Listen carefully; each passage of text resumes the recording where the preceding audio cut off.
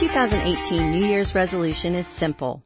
Take care of my skin. You know, that thing that's the largest organ in the body? No more questionable temporary tattoos. No more I'll wash my face tomorrow. No more leaving my skin unprotected from pesky mosquitoes or the blazing sun. It's definitely easier said than done. From face masks that weren't even close to getting FDA approval to DIY lotion fails, our skin endures a whole heck of a lot. Sure, beauty is only skin deep, but beyond aesthetic reasons, we've got to care for it in earnest if we want to keep some skin in this game of life. I'm meeting more and more women who divulge they have sensitive skin. It's a tribe that used to be fairly under wraps.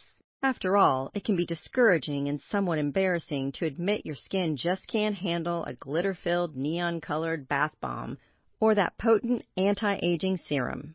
But considering the ingredients lacing some over-the-counter skincare products, maybe that's for the best. And if you're one of those picky ladies, you're certainly not alone. A recent Green Beauty Barometer survey of women in the United States uncovered that 6 in 10 scour beauty product labels before purchasing, with 54% of U.S. women saying it is important their skincare product purchases are all natural.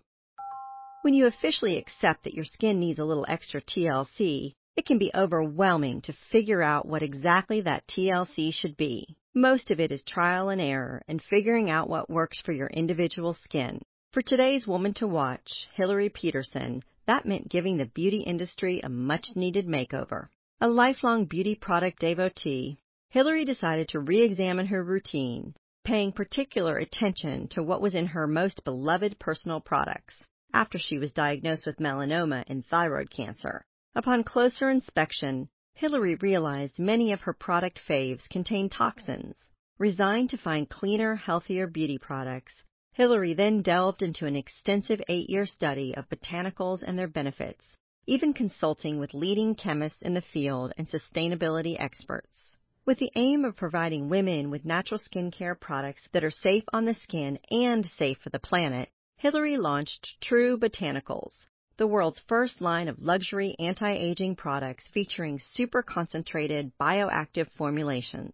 Essentially, True Botanicals products deliver results, not toxins, thanks to the power of Mother Nature. Elle magazine awarded True Botanicals its Genius Award, and now the products can be found at high-end spas throughout the world and, of course, on the company's informative website. True Botanicals offers everything your sweet skin could need, including cleansers, sunscreen, and an array of soothing skin mists. You could even check out True Botanicals' vast online ingredient glossary to learn all you could ever want to know about the natural components of Hillary's products. Something that's truly unique about True Botanicals is that it's the first skincare line that's entirely Made Safe certified, meaning it greets the rigorous standards of the nonprofit Made Safe organization, which screens products to ensure only safe, healthy ingredients are present.